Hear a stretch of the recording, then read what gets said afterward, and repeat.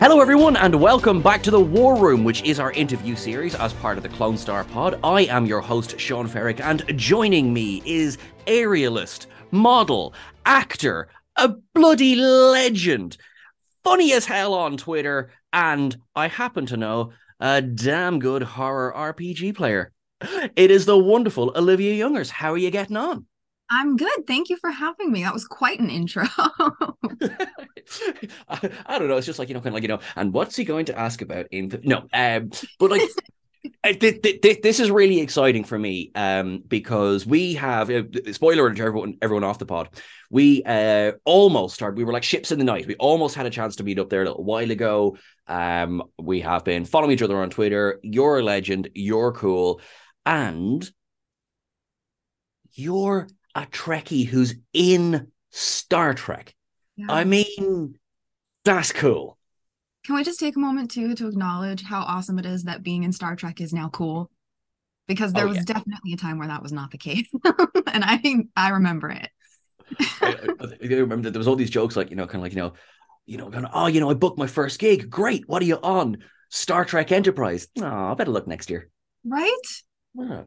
Which when you look back at the number of people whose careers began like after being on Star Trek, it really was a launching pad for so many people. So in retrospect, not a bad thing at all to do. Absolutely. Like I cannot wait for, I mean, it's days, not years, days when, you're accepting, whether it's, an Emmy award, a SAG award, anything. And I'll be like, see, she's cool. She's cool. She came on our podcast. That's how cool she is. Your podcast can be the new Star Trek, where people come on and then they blow up after, and then people go back and go, "Oh my God, look at all these big people that they had on their podcast. How did they know?" I'm don't tease me, Olivia. Don't tease me like that. But enough about me for the moment. I want to hear all about you. So maybe let's start with what was your journey from like up to getting the blue uniform on the Titan? What was the process that went into that? And also, I'm really excited to hear what was going on in your head when all this was happening. So, I live in Los Angeles, and I have this strong belief. You don't live in Los Angeles. The city is expensive. It is hard. It is a hard city. You don't live here unless you have a dream. And so everyone here has some dream they're working towards. I did not want to admit for a long time how much I wanted acting, because admitting it to myself meant that I could let myself down. So I finally did, and I'd always been trying to move to LA. I've lived a lot of places around the country, and I always found an excuse not to be here. So I finally did it in 2019. Great timing, just ahead of that pandemic. And I started exploring what I wanted to do. And I've always had a lot of friends here in the creative circle. Sorry, this is very roundabout. Like you asked for the story, you're getting the full story. I've always had friends living in LA in the creative circle. Were you familiar with a web show called The Guild? Felicia Day's The Guild it was online. It was about like a bunch of MMORPG players, kind of a WoW-ish setting. This was Was before this the Geek, one where you played a queen for several episodes? the White Queen. There So we you go. looked at my IMDb. Yes, I did. Well, it was a web series. It's a very geeky web series, and it was before Hulu had even really blown up. But so I'd come down here and done some stuff on that just for fun. They needed cosplayers who had costumes that weren't labeled with things. Um, but so you meet people, you make connections, you meet people, and you create a circle. And so I was constantly surrounded by creatives, and I was this weird lone science person in a sea of creatives. So once I admitted what I wanted to do, I was shocked at how many people wanted to support me. I just didn't expect it. And I knew a few people who worked on Star Trek, from prop makers to people who worked on prosthetics. And I actually met Terry through one of the comic. Every time someone's like, "How do you know people?" It's always San Diego Comic Con. Every time is my answer. And so several people were like, "We're gonna get you on Star Trek," and I was like, "Yeah, yeah, yeah, sure, whatever." I did not believe it until suddenly I got an email from casting, and they wanted me to audition, and I my stomach dropped out of my body. Like it just completely left, because Star Trek is, I have a lot of fandoms, but Star Trek is the one that's the nearest and dearest to my heart. It feels wrong to play favorites, you know, it's like they're your children, but Star Trek was my favorite. So I got to audition and I sent it in, and then Terry was the one who reached out and went, "Wait, are you SAG?" And I was like, "No." And so that was kind of an interesting little bit of a barrier to get over. Um, but so they brought me in. I got SAG E doing the first episode. So that's becoming SAG eligible. Okay. You have to have a speaking line on a show, and then once that happens, you're SAG eligible. And then from there, they were able to bring me back for another episode, and now I'm fully in the union, and I get to say I was on Star Trek, and I love it so much. That excuse me, that is amazing, because I mean, anyone who wanders near your socials, they're gonna get an idea that think she's a Trekkie. Yeah, Yeah. yeah. I have a bat'leth hanging up above me right now on my wall. I would give probably a limb and a half to get a battle. Is one of the things I don't have. And being a collector, but basically put it this way: if your bat'leth goes missing, don't worry, I'll look after it. Okay. Well, you might have to like fight me for it if I The find problem out. is that you've had a bat'leth longer than I have, so you're probably going to win that fight as well. You Very know. true. Very true.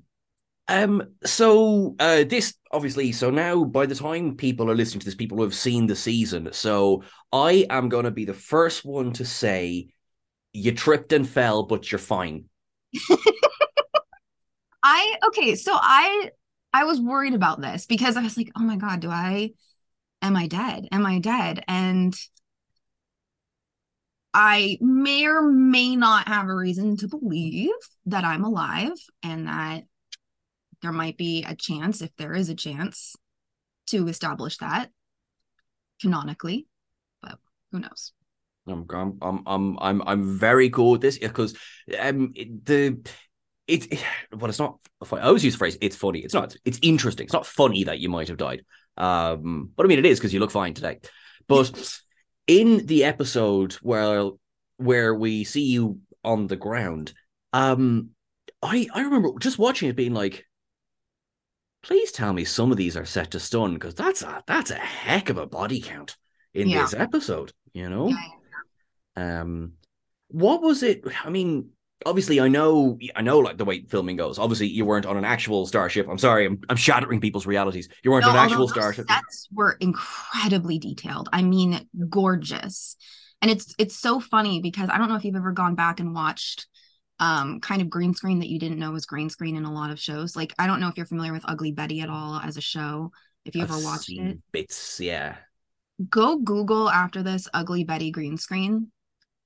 It is astounding how much of that show is shown on a green screen. And so knowing that and then seeing how detailed this set was, it's just so interesting. But different shows have different budgets. I'm not knocking Ugly Betty for using green screen. It's just really funny because we knock so many things for being what we assume is computer generated, and then we find out it's not, right? Like the giraffe on The Last of Us, Yep. that whole situation. And then there's other things where you have no idea that it is, and it is. So That was it. I but mean, I'll be the first one to say I thought the Raven was, or I thought the Crow was the I CG. did I just too. assumed.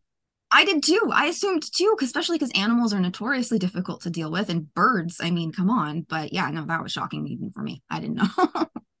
So, hang on. Are we revealing now that actually the spirit of Ensign Riggs is actually in that crow? That's how we get you back. Yes, that's exactly how. You don't know it. I'm not actually a human. I'm able to throw my soul into Sure. sure. I remember so when I got to set and I got on set and we were rehearsing running the lines and breaking down the scene and doing blocking. And they sent me over to stunts because they were like, okay, we need you to go to this, talk to the stunt guy. He's going to teach you how to fall. And I went and over to him and he was like, okay, so blah, blah, blah. And I said, wait a minute. So I'm a dancer And he went, oh, so you know how to do this. And I said, yeah, so something like this. And I went down and he went, you just made my life so easy today. We're good. They'd given us time to work on that and I didn't need to because as a dancer, you learn how to fall. But so I remember thinking, oh, they shoot me in this shoulder, not in my chest. So maybe I survive and I'm just stunned and down on the ground. So that was what I was holding on to in my head the entire time. Yeah. I mean, like if we look at so many examples across all of Star Trek, I think there's a compilation video in shoulder shots where people survive. They're definitely, and I can hear the Benny Hill music playing in my head now as well. So I think you're absolutely fine. Plus, as a dancer, I mean, you've more muscle than probably half the people on the ship anyway. Yeah, and we need to get me back on to establish that. I mean, think of the holodeck scenes. It could be amazing. I'm Exactly. pitching a whole like circus scene where I just do all of the different tricks that I do. Because why not? And yeah, I mean, if O'Brien can survive all the things he's gone through, that's what I just hold on to in my head. That's it. Okay, I'm now seeing Star Trek rigs where every single episode is what catastrophe do you have to deal with this week? Mm-hmm. Um, we could, I mean, not that I would ever take away the Harry Kim on the pedestal of the greatest ensign in all of Star Trek, but I think we can snap at the heels here. Well, hopefully he's gotten a promotion by now. Oh, I absolutely maintain I want to see him as an old man, but like demoted to cadet. Oh my God, that would be so funny. I mean, Riggs and Shaw has a nice ring to it for a show title. Yes, it does.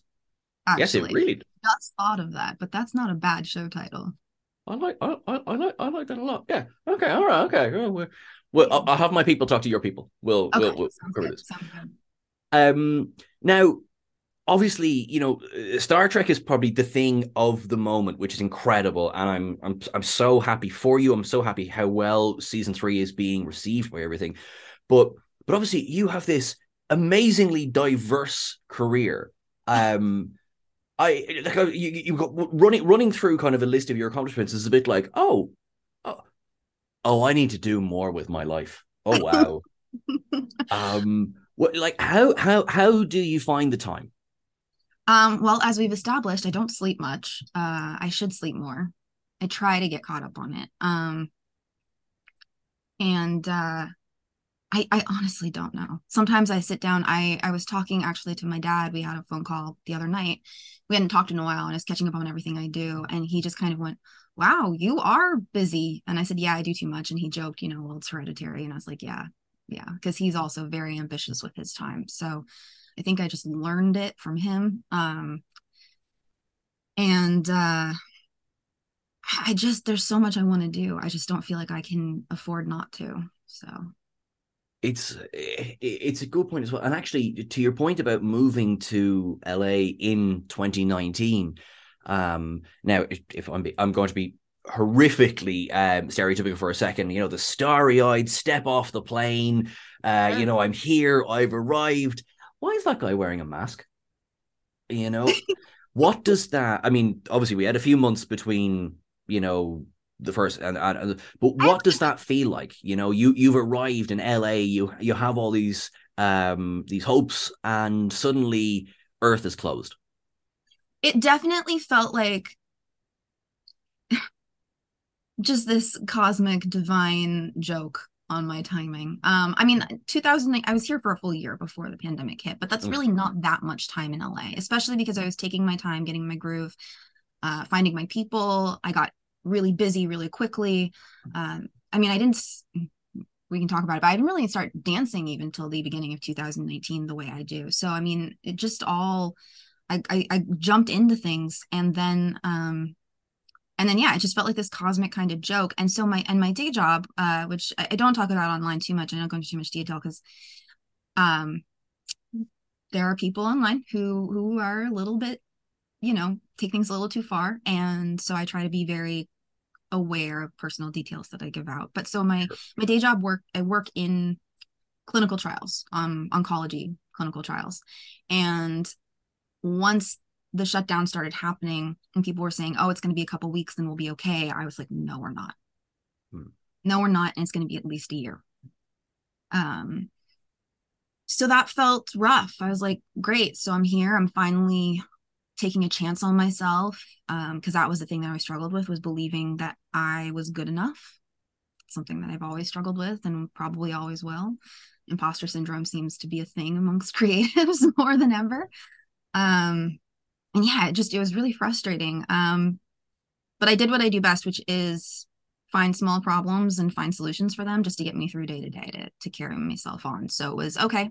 So we're shut down. Are there acting classes I can do online? How can I dance at home? What can I do to make sure that I'm not, oops, sorry, my alarm's going off, stagnating. And I mean, it got pretty dark. I lost a friend early on in the pandemic, someone I'd known from high school, and that was rough. I'm She so did sorry. have COVID. She was one of the best people I know in my life. And it was so frustrating because it was before they had decent PPE for medical workers. And she was a social worker who worked in the emergency room, specifically to help, our homeless and houseless population. And that was rough. So it was not great. But I think it also has helped remind me that life is precious and we just don't know what's going to happen.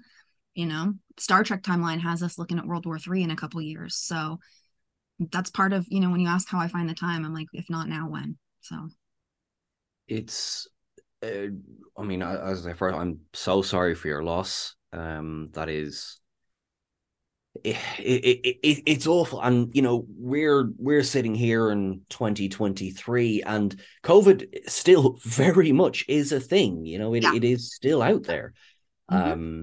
and a lot of people are taking it. So I want to put attention onto the people who are taking it seriously, because obviously there's a lot of people who aren't, and it's I think that's probably what we're looking at for the foreseeable, is there'll be the people who will take it seriously, the people who won't take it seriously, and but going back to then, this be so working in clinical trials as you did. I mean, you were one of the people who you were able to see. Look, I mean, vaccines take time and rollouts take time as Yes. well. Yep. I remember hearing very early on sort of things like that, but of course, I had no basis of comparison. So I thought, we're talking months, or are we talking? And some people were like, "Oh, yeah, maybe months." It was never, ever, ever going to be 2 weeks. And I think in some way, a lot of us knew that. Um, Yeah, but we were hopeful.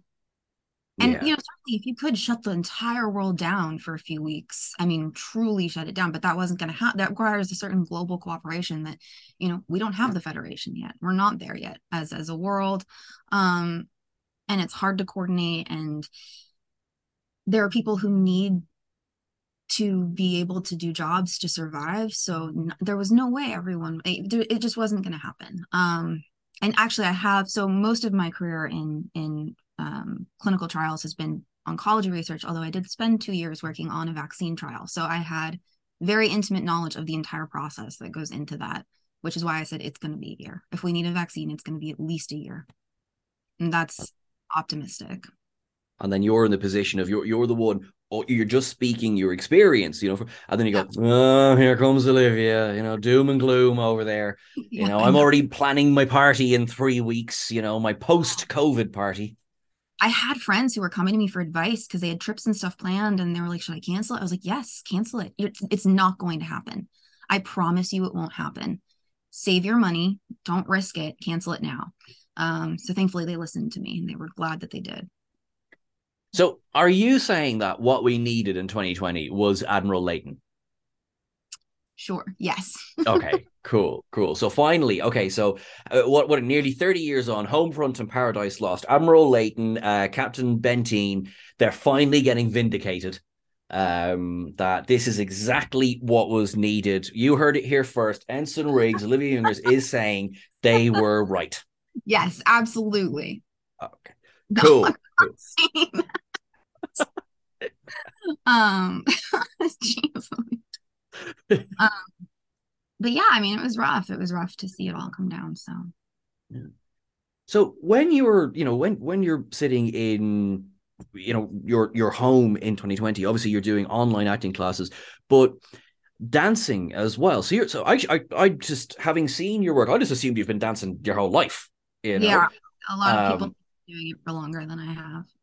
So, like, so no wonder you spent the last few years tired. Like, do you just practice like 10 hours a day and then try and fit in a tiny little bit of acting here and there, a bit of, RPG, cosplay? What does it look like for you? So and I've done versions of dance throughout my life on and off. It's something that I've always loved. But uh, pole dancing, which is my primary form of dance now, is something that I only started at the beginning of 2019. So I'd done partner dancing in the past, some waltz, some swing, some salsa on and off, starting in high school through college. And then it got hard to practice partner dancing on your own, and finding someone who would want to invest time in it the way I did was just a difficulty. So I was like, well, what can I do that's my own and myself? And I also, having moved to LA and knowing I wanted to get to acting eventually, but lacking kind of the confidence in myself and my appearance to be on screen, I was like, well, what's something I can do that'll just shatter any weirdness I have about myself? And I was like, perfect, pole dancing, because you can't take yourself too seriously, and you have to, what I learned from doing it is you have to learn to kind of love yourself as you are to be able to do it. um and so yeah, I mean, I was going to the studio every evening after work for 1 to 2 hours, and then I maybe would have an acting class after that, and then come home and crash and wake up in the morning and do it all again. And that was kind of life. I honestly think I got busier during the pandemic than even before. I was taking my time before, but now I'm like, nope, it's time. If there's something you're interested in, you want to do, find time for it. Maybe you're not going to do it every day, but you got to find time to work it in. And even now, my list of things that I want to do is ever growing. So, but yeah, I mean, I think to answer your question, at least 6 hours a week of dance, but probably sometimes close to double that, just depending on the week and what I'm able to do.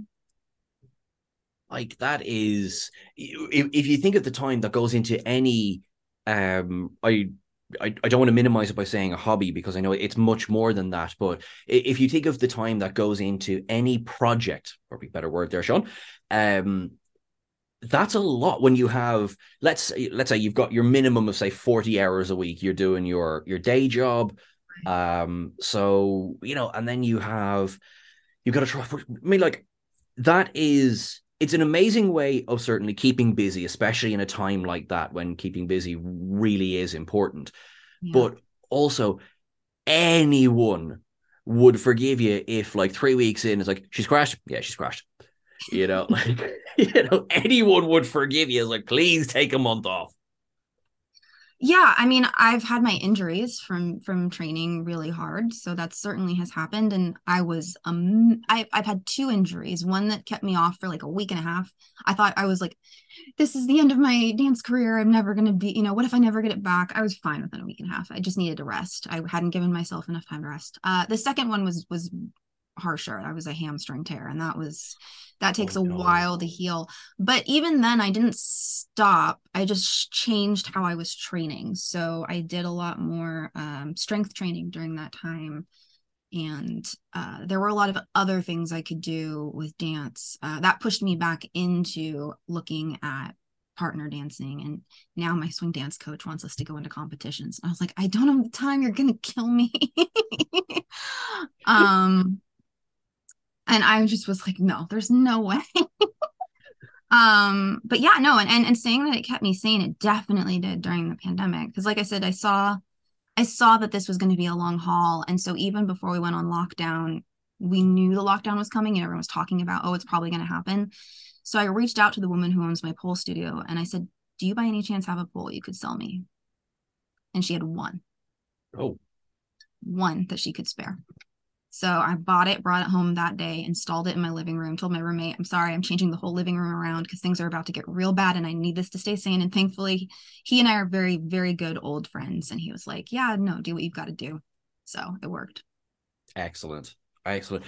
In terms, like, the little I know of pole dancing, is the strength that is required it's mind-boggling.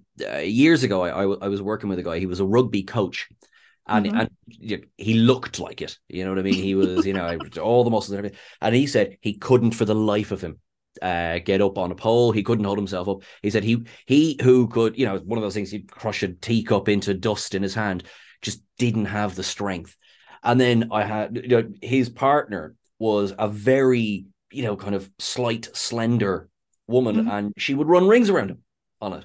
And I'd say both of them would shatter me at an arm wrestling competition. It's just different muscle groups. I think that's the thing, it's like if you've ever seen someone who's, a bodybuilder or whatever attempt yoga for the first time and they just get their ass handed to them, but it's because they're not accustomed to moving their body that way. You develop the muscles that you need for the sport that you do from doing it. Because I certainly could not lift myself up and do all of the crazy things that I can do now when I first started, and it felt impossible. I actually have a friend who's just gone back to school. He never finished his college degree. No, he didn't. So he's gone back to school and he's struggling a bit. He's like, I don't know how I'm ever going to make it in the higher classes. If I'm struggling in these lower ones, should I quit? He came and we were talking about it, and I reminded him because he does, do weight training. And I was like, when you start weight training, if you're lifting 5-pound weights, the 50-pound weight looks like it's going to be impossible. You don't think you're ever going to be able to do it. But then over time, that 5-pound gets easier and easier. And eventually you're lifting the 50, looking back at the 5 and going, oh yeah, that's not a problem anymore. I was like, the same thing for your brain. You're going to get through this class. It's going to suck and be hard. And then once you're done, you move on to the next one. And eventually this early stuff that tripped you up will be no problem. And the next thing will be the big hurdle. And it's like that for any sport, any activity you take on. I have to remind myself of that constantly because I'm a perfectionist and I want to be perfect at everything right away. I need to learn not to be that way. I also, I know that it's easy to say this, but if we were perfect at everything right away, where's the challenge? Yeah. Yeah. Then you miss those moments of aha, those holy, crap moments. I don't know if you curse on your podcast. Oh, swear. You swear as much as you like. Absolutely. Fantastic. Yeah. So those holy shit. One of the things I love about pole dance and aerial arts in general is when someone nails something and you hear someone very loudly yell, holy shit. Because they're so amazed at themselves. That moment of triumph is so special, and you don't get there without the struggle. And I have to remind myself of that because when I'm struggling, I get so mad at myself for not constantly having holy shit moments. But I suppose they're earned, aren't they? They're earned. Yep. So in 2 weeks, when you're standing in the lab and you go, "Holy shit, I've just cured cancer!" Kind of like, you're going to be like, well, listen, we had to go through all of these trials and all of this to get here, but well done, everyone. We've done it. Yep. Cool. Very good. We've done it. Now let's go deal with the next big problem. Which, as you've said, will be World War III. Yes. So yeah. Star Trek is to be believed, and it does certainly feel like it's been kind of eerily predictive, but I hope not. That's right. That's actually something I'll touch on for a second because I know you are such a Trekkie as well. So your Trek history, your Trek stories, Roddenberry's belief that humanity has to go through hell to get to the other side. Yeah. And it does feel like we're a pot that's coming to the boil. It really does. I joked before the pandemic, and then I was like, oh my God, Bell riots are supposed to happen next year now? Yeah, 2024, yeah. And I've joked about that, but I'm like, oh, it kind of feels like we're headed to some, we've been seeing a lot of massive unrest in this country, in the United States. And it certainly feels like something's going to come to a head if it hasn't already. And maybe that eventually is the trigger for something good to happen. I certainly hope it doesn't require a World War III for us to get to a Federation future. I do not want that. It feels like that's where we're headed. So it does. I think yes. Obviously, I am not currently in the United States. I'm halfway across the world. I'm in Ireland, and yeah, it does. But I think what's so important is when we see there's so many flipping horror stories coming out, and there's so many you know, just without going into it, it's to see the goodness that comes out of that as well. The support that springs up between people who may never have ever interacted with each other before that. And that is, you know, if it's a fool's hope to hang on to something like that, then call me a fool. No, I want to believe in that too. It can be really hard some days too. And but then I remind myself of what it's like when, you know, there's a drunk girl in a bathroom and the other girls take care of her and none of us know each other, and that happens all the time. And I'm like, that's just what we need more of in the world. um and yeah, you're right. I mean, you see people come together. I just wish we were at a point where we didn't need the strife to see that, Yeah. you know. And maybe someday we will, but hey, as we're seeing on Star Trek, even in that Federation future, not every person is perfect. Bad people still do bad things. Good people still do bad things for what they think are the right reasons. Um, and I think we're always going to be struggling to be better, but it's the struggle that makes us good, you Yeah. know? Yeah, I think that's perfect. You're right.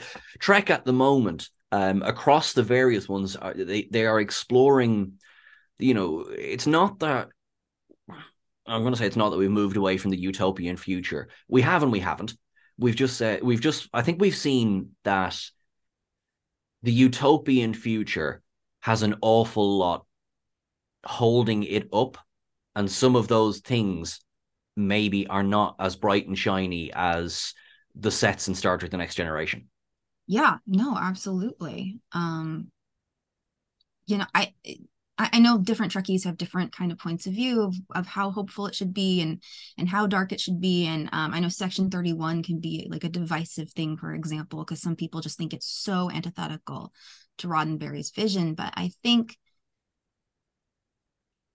it's helpful to see a future that we want to get to and then be reminded that even when we get there, you have to constantly fight to keep it the way it is. You know, it's not like you get there, you're done, great, okay, and now everyone's perfect. That's just not in human nature. It's not in Klingon nature. It's not in Romulan nature. Um, you know, and when you assume that because you've gotten somewhere you're good, that's when the bad things can happen. If you're not aware that there's always the opportunity for something to go awry, whether it's good intentions that lead down a bad path or a bad actor, you've got to always kind of be aware. You've got to be learning all the time what you can do better to make sure that you don't slip backwards. So I find it weirdly kind of hopeful to see our heroes challenged morally, acknowledge that they're challenged, and then see how they overcome that. Because that's what we need to be able to do to get to where they are. Exactly, and it goes back to your point, like, you know, nothing is perfect day one, because it Nope. can't be. You Yep. know, you know, I mean, obviously, you know, I was, but sure, listen, I mean, I'm one in a million here. You know what I mean? You know, Well, uh, we can't all be like you. I'm sorry. that's all. It's fine. I'm not mad. I'm just disappointed. Oh God. All right, I'll go to my room. Yeah, exactly. Yeah. Now do 12 more hours of pole practice, and you know, something that you weren't able to do this morning. I want you to be able to do it at expert level by dinner time. How does that sound? Oh God, the double footlock on silks. All right, fine. I'll go Double. do that right now. Right. Okay. You're gonna have to, because right, the double footlock is that one where like you've got a foot on one side of the pole and a foot on the other side of the pole, and you're holding yourself up that way. It's actually it's a what is that? silks thing. Sorry, and it was just in my head because it was the thing I was frustrated with myself about. What's today? Today's Friday. On Wednesday that I couldn't hit. So I started. This is a problem. I do too many things. When you start doing aerial arts, you get exposed to other aerial arts, and you're like, oh, that one looks cool. I want to try that too. So I got into Lyra, which now I've been doing for about a year and a half now too.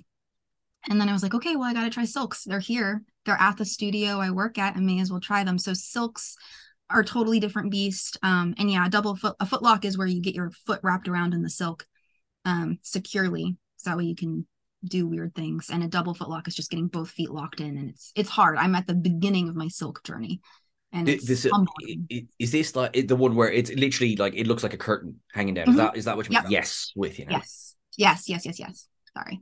Yes, it's two long, what look like curtains. We call them silks, but I don't think they're made of silk. I don't know what material they are actually.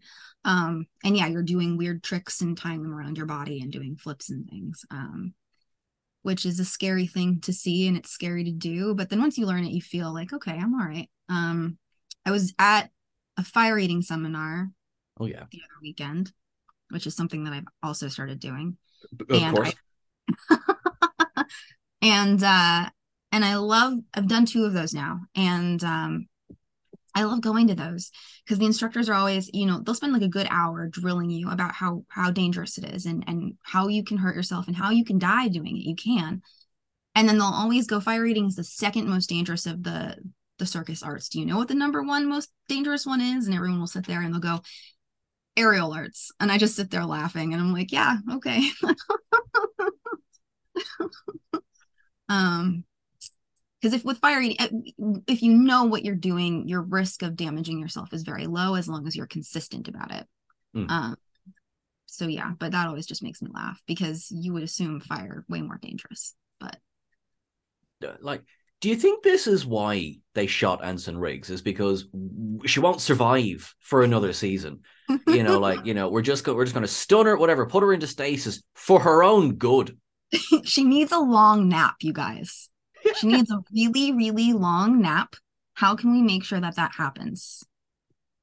That's why she keeps getting injured. Just she needs a nap.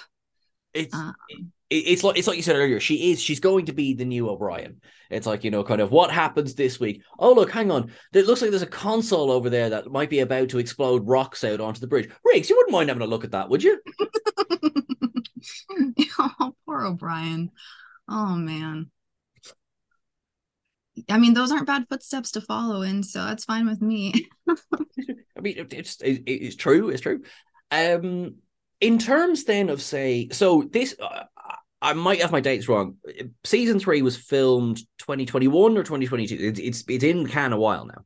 Oh God, we're in 2023, right? It's so hard for me to even wrap my brain around 2023, just considering 2020 doesn't feel that long ago. Mm-hmm. Yeah, so it was filmed. God, I filmed my episode 8 in February of 2022. So it's been over a year since I filmed it. How hard has it been to sit on this? Oh my God, it's been so hard. Some of my friends were furious with me. They were like, because I was telling people, oh, I filmed something, I earned SAG, I have my card, I can't tell you what it is yet. And so periodically people would check in and be like, has the thing you were in aired yet? Like, what is it? What are you doing? And none of them expected it to be Star Trek. I dropped some very, very heavy hints, at least for my friends. And then the closer it got, I got more and more explicit about my hints, but no one clocked it except for an ex-boyfriend of mine who did figure it out. And he was like, I knew it. I freaking knew it. Because the Star Trek account on Twitter followed me. And when that happened, I think he was like, oh, boom. No, that's what happened for her. Um, but yeah, no, I mean, I would talk about how Star Trek Picard was going to begin airing on this date. I was like, by the way, on this date, the first thing I'm in will air, like literally within the same breath. And people would not, genuinely did not connect it when I talked to my friends. It was just wild because I was desperate to tell them, but I didn't want to. And I mean, in the grand scheme of things, right? It's not like Tim Russ coming back in, right? Where you absolutely can't breathe a word of it because if it gets out there, people will lose their minds. No one has ever heard of me. So if it got out, no one would care. They'd be like, yeah, okay, whatever. So I've been following you for years, Olivia. Years. I was probably safeguarding it more than I had to, but I was super paranoid because I did not want to piss Star Trek off. But yeah, I mean, it was just desperately hard to sit on that. But that's something you have to learn to do. And I worked on music videos, although they did not take this long to get out. Although I have one dropping actually. It'll be out by the time I guess this podcast comes out. Brilliant. Next week, and that one took a while to get done, longer than any of the others. But yeah, I mean, it's a huge secret, but you got to learn to keep those secrets if you want to work in the industry. But man, is it hard, because you just want to be like, look at this thing I did, look. We're like little kids wanting to pin things up on a refrigerator, except it's social media is our refrigerator. So And as well, that obviously no Trekkie has ever had an opinion about any show ever for any reason, and No. certainly no, no, no, no, no, no, no. So even then, in that time as well, say someone's going like, "Oh, I don't like Picard." Are you going like, "I want to hit you so hard, but I can't." Here's the thing. And it's hard, but so for one thing, being a pole dancer and sharing pole dance online has certainly introduced me to a wide berth of opinions. And I can imagine. I have learned to take those in. And I certainly have learned a lot now, opening myself up with the art that I make, whether it's modeling or dancing or now acting or any of the other things that I do. And there will always be people who don't like what you did. And that's fine. Like, I think about, there are so many things that I don't like or that I don't think are great. I have a critique for anything I've ever watched because of course you do. Like we said, that's how you grow. Like you have to learn and improve. For me, it's when it becomes personal attacks. It's when people start, insinuating any, you see the fans online who talk about Alex Kurtzman and it's like personal attacks against him. And I'm like, that's not, first of all, you have no clue if what you're saying is correct or not. Like you really don't know. There's so much that happens behind the scenes that decides how a show goes. And so much of it is just like dumb, mundane shit that it's like, yeah, okay, well, that sucks. We can't do that this time. Or budget. So much of the time, it's just money. Like Yeah. the answer to so much. So if someone doesn't like something, then I'm like, okay, that's cool. That's their personal taste. It's fine. I have a friend who doesn't like basil, which is just confusing to me, but that's his taste bud, right? Hmm. As long as he's not insulting people, going around and smacking food out of people's hands, being like, you shouldn't like basil because I don't like. That's the problem. When we tell people you shouldn't like it because I don't like it, Yeah. Yeah. That's just or it's bad because I don't like it, or if I don't like it, I'm gonna find a reason to hate the people who made it and make it personal. That's when it's just too far. Um, but yeah, so if someone doesn't like Picard, I'm like, oh, okay, that's not your cup of tea. That's fine. What do you like? I'm curious. Like, what do you enjoy? Just tell me about something. I want to hear about what you enjoy, not what you hate. You know?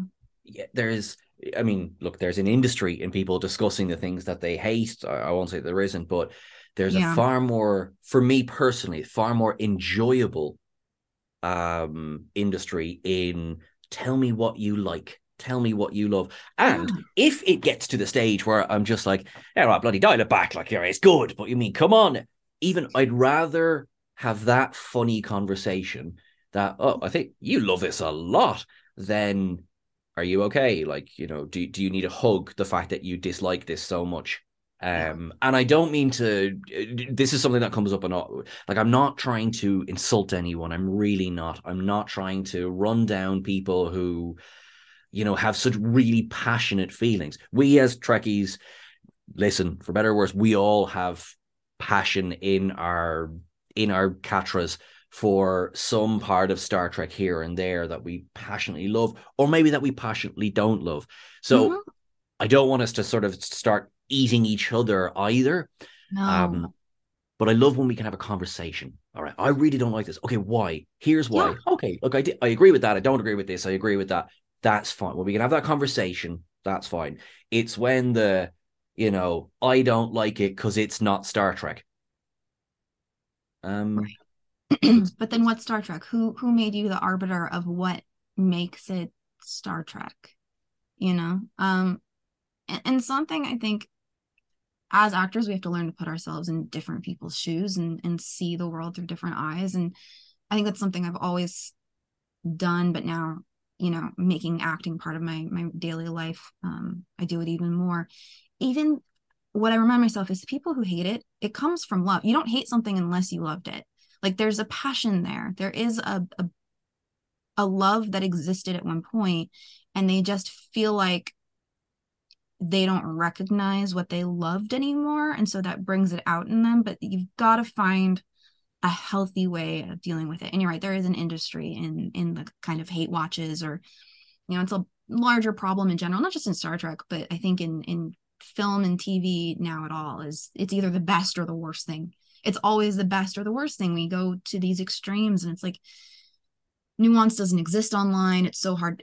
What, to your credit, like what you're saying about those conversations, I've had those conversations in person. I've talked about Star Trek shows that didn't hit it for me as much as others, and why, with people who loved the show that I'm critiquing, and no one ever feels offended. But those conversations happen in person where there's nuance and you're making a personal connection with someone, and the internet allows us to lose that part. Yeah. And then it just encourages the extremes, and that's where we get to this place. And yeah, it's disappointing to see people who are supposed to be part of a fandom I love. We come from the same place. We ultimately both love the same thing. Why are we turning on each other over whether or not we think one show told it as well as another? I mean, that's a perfect description of it. Like, there will be a day where we'll have something the size of San Diego Comic-Con, but it will just be a Star Trek convention, and we'll all be there, and there'll be little debate booths, but it will all be friendly, and it will all be happy, and there'll be like little timers as well, and we'll be like, all right, grand, and whoever makes the best arguments, get to the final booth where you need to sit there and argue with Terry, or and the very best of luck to you. Yeah, very good luck with that one. I don't know, so here's one thing. I've never been to the Las Vegas convention, the Star Trek convention in Vegas. Isn't that kind of on par with San Diego though for size? Not for size. I've been at it once, and it was wonderful. It was fun, but it was smaller, definitely. I think because San Diego is just like insane. Like, San Diego is like the whole town turns over. It's massive. No, this is located just in the one hotel. It was Bally's last year. It'll be the Rio this year, but I personally found that to be handier. You had everything basically in the one location. Right. Yeah. No, I had gotten the impression that it was bigger, but maybe that's just because it's Las Vegas, and Vegas is huge. Because that was part of why I've kind of avoided it. I mean, I just was like, oh, that's another huge convention. San Diego is already so much. I am exhausted by the time. I don't sleep during San Diego Comic-Con every year. As opposed to when? I mean, I at least get a good solid 3 hours most nights. But San Diego is a whole other thing. So I really want to eventually check out Vegas. I've been to smaller conventions. Actually, the first convention I ever went to was so I could meet Jerry Ryan as a kid.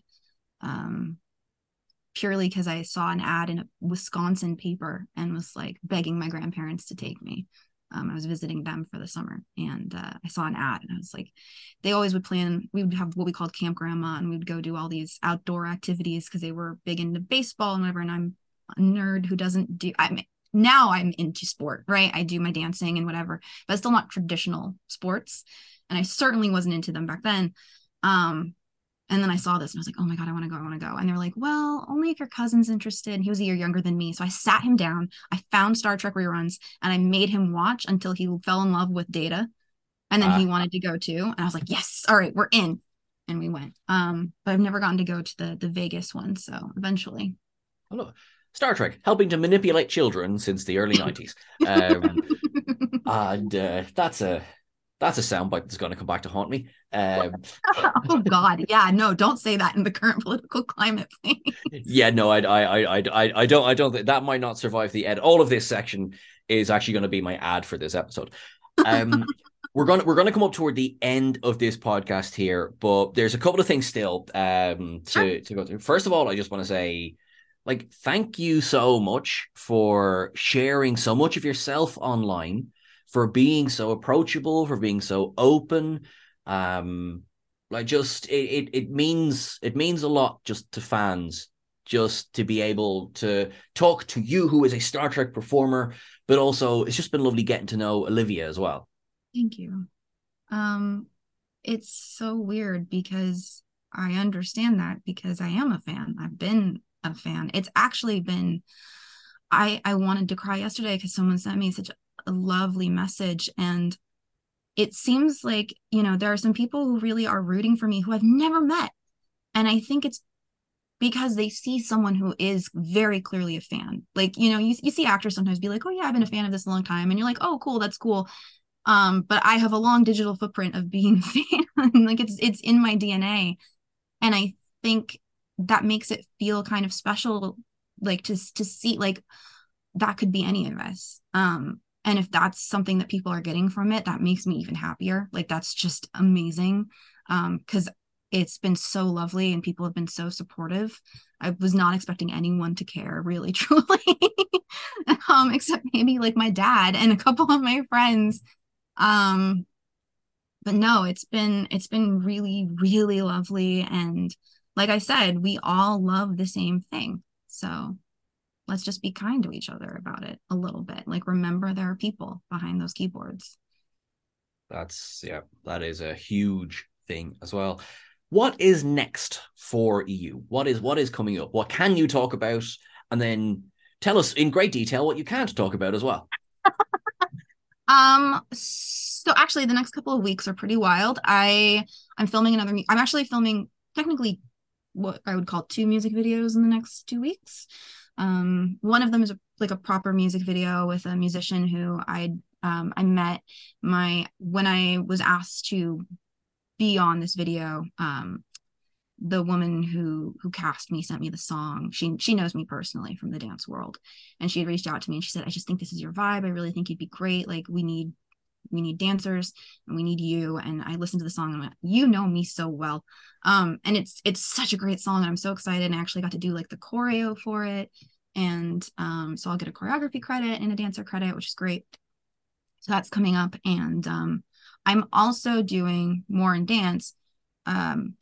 I'm working with the Queer Pole Collective here in LA. And we're doing a photo shoot to put together a calendar for 2024. And it's going to be a fundraiser for LGBTQ organizations. So we're not making any money off of it. And it's all dancers who fit under, our umbrella, who are coming in, and we're going to have just a fun time and it's going to be great. No nudity, nothing like that. But it'll be, fun and silly and great. No shows on the horizon right now, but hopefully that will change. And I think those are the big things. I feel like there's something I'm forgetting, but I don't know. Well, Star Trek Riggs, of course. Well, yes, Star Trek Riggs and Shaw. Yeah, Riggs yeah, and Shaw. Riggs and Shaw. Yeah, yeah. Mm. No, that all sounds absolutely awesome. When as soon as we can get a link to that fundraiser, we'll Oh share it on yeah, our socials as well. So thank you. Yeah, that'll be great. I'm really excited to be a part of this group because it's something that means a lot to me, and that community has been so supportive. Both the queer community and the pole community. So getting to unite them and then do good with them, it's so fucking rad. It's so great. so I'm I'm so excited I'm about it. so happy. Like I will make it my business to at least get one of the calendars anyway, because I can tell you right now I don't have a 2024 calendar lined up yet, so that's There you go. perfect. All right. Well, you got it. It's going to be colorful and loud. We're doing like a whole unicorn threw up on us vibe. It's going to be great. Wait, you're saying an LGBTQ themed calendar will be colorful and loud? Get out of here. Never in the history of the world. We're truly breaking ground. Yeah, good. That's what we like. That's what we like. I Mhm. have one last question for you. Sure. It's a nice, easy question, requires no thought. What does Star Trek mean to you? Yeah, easy question to end it on. Yeah, Um, God, the Star Trek to me means family, I think, more than anything else. Um, I grew up with it on all the time. It was something that was in my home. It was a connection to my parents, and God, so everyone's got that show. I think I always draw a distinction between your favorite and what you consider the best, because sometimes what's your favorite isn't necessarily what you think is objectively the best run of anything. sure. My favorite, the one that's in my heart, the one that's home, is Voyager.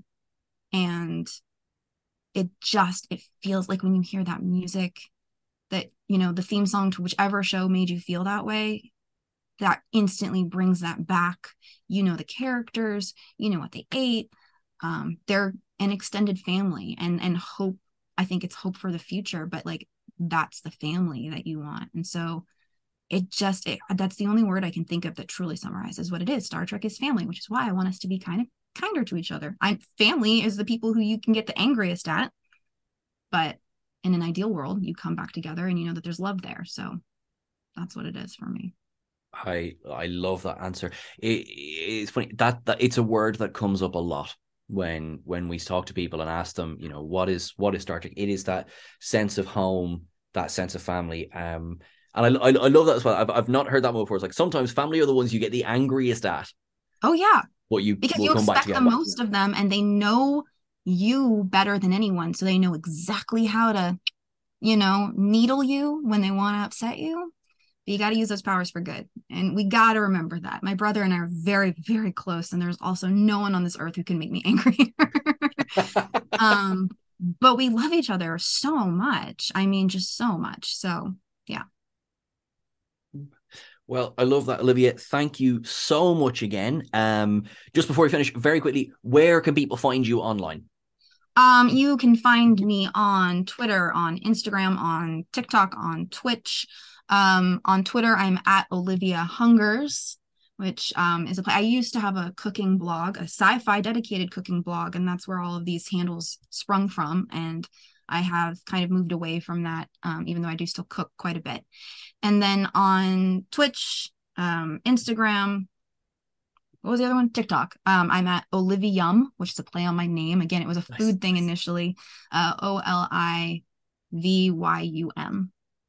So excellent, cool. So I'll include the links to all of those in the description of this episode. At some point in the future, our paths will cross in person. Yes. Now it might be at stupid o'clock in the morning or stupid late o'clock at night, but it'll be grand. The coffee will be on me. Okay. Yeah. I mean, who knows what time it is when you're in space anyway? Yeah, that's very true. Everyone, thank you so much for listening. You have been wonderful. I hope you've enjoyed this as much as I have. We will, of course, be back again next week with another episode of The War Room. In the meantime, live long and prosper, look after yourselves, lead with kindness, and practice infinite diversity in infinite combinations. Thanks very much, everyone.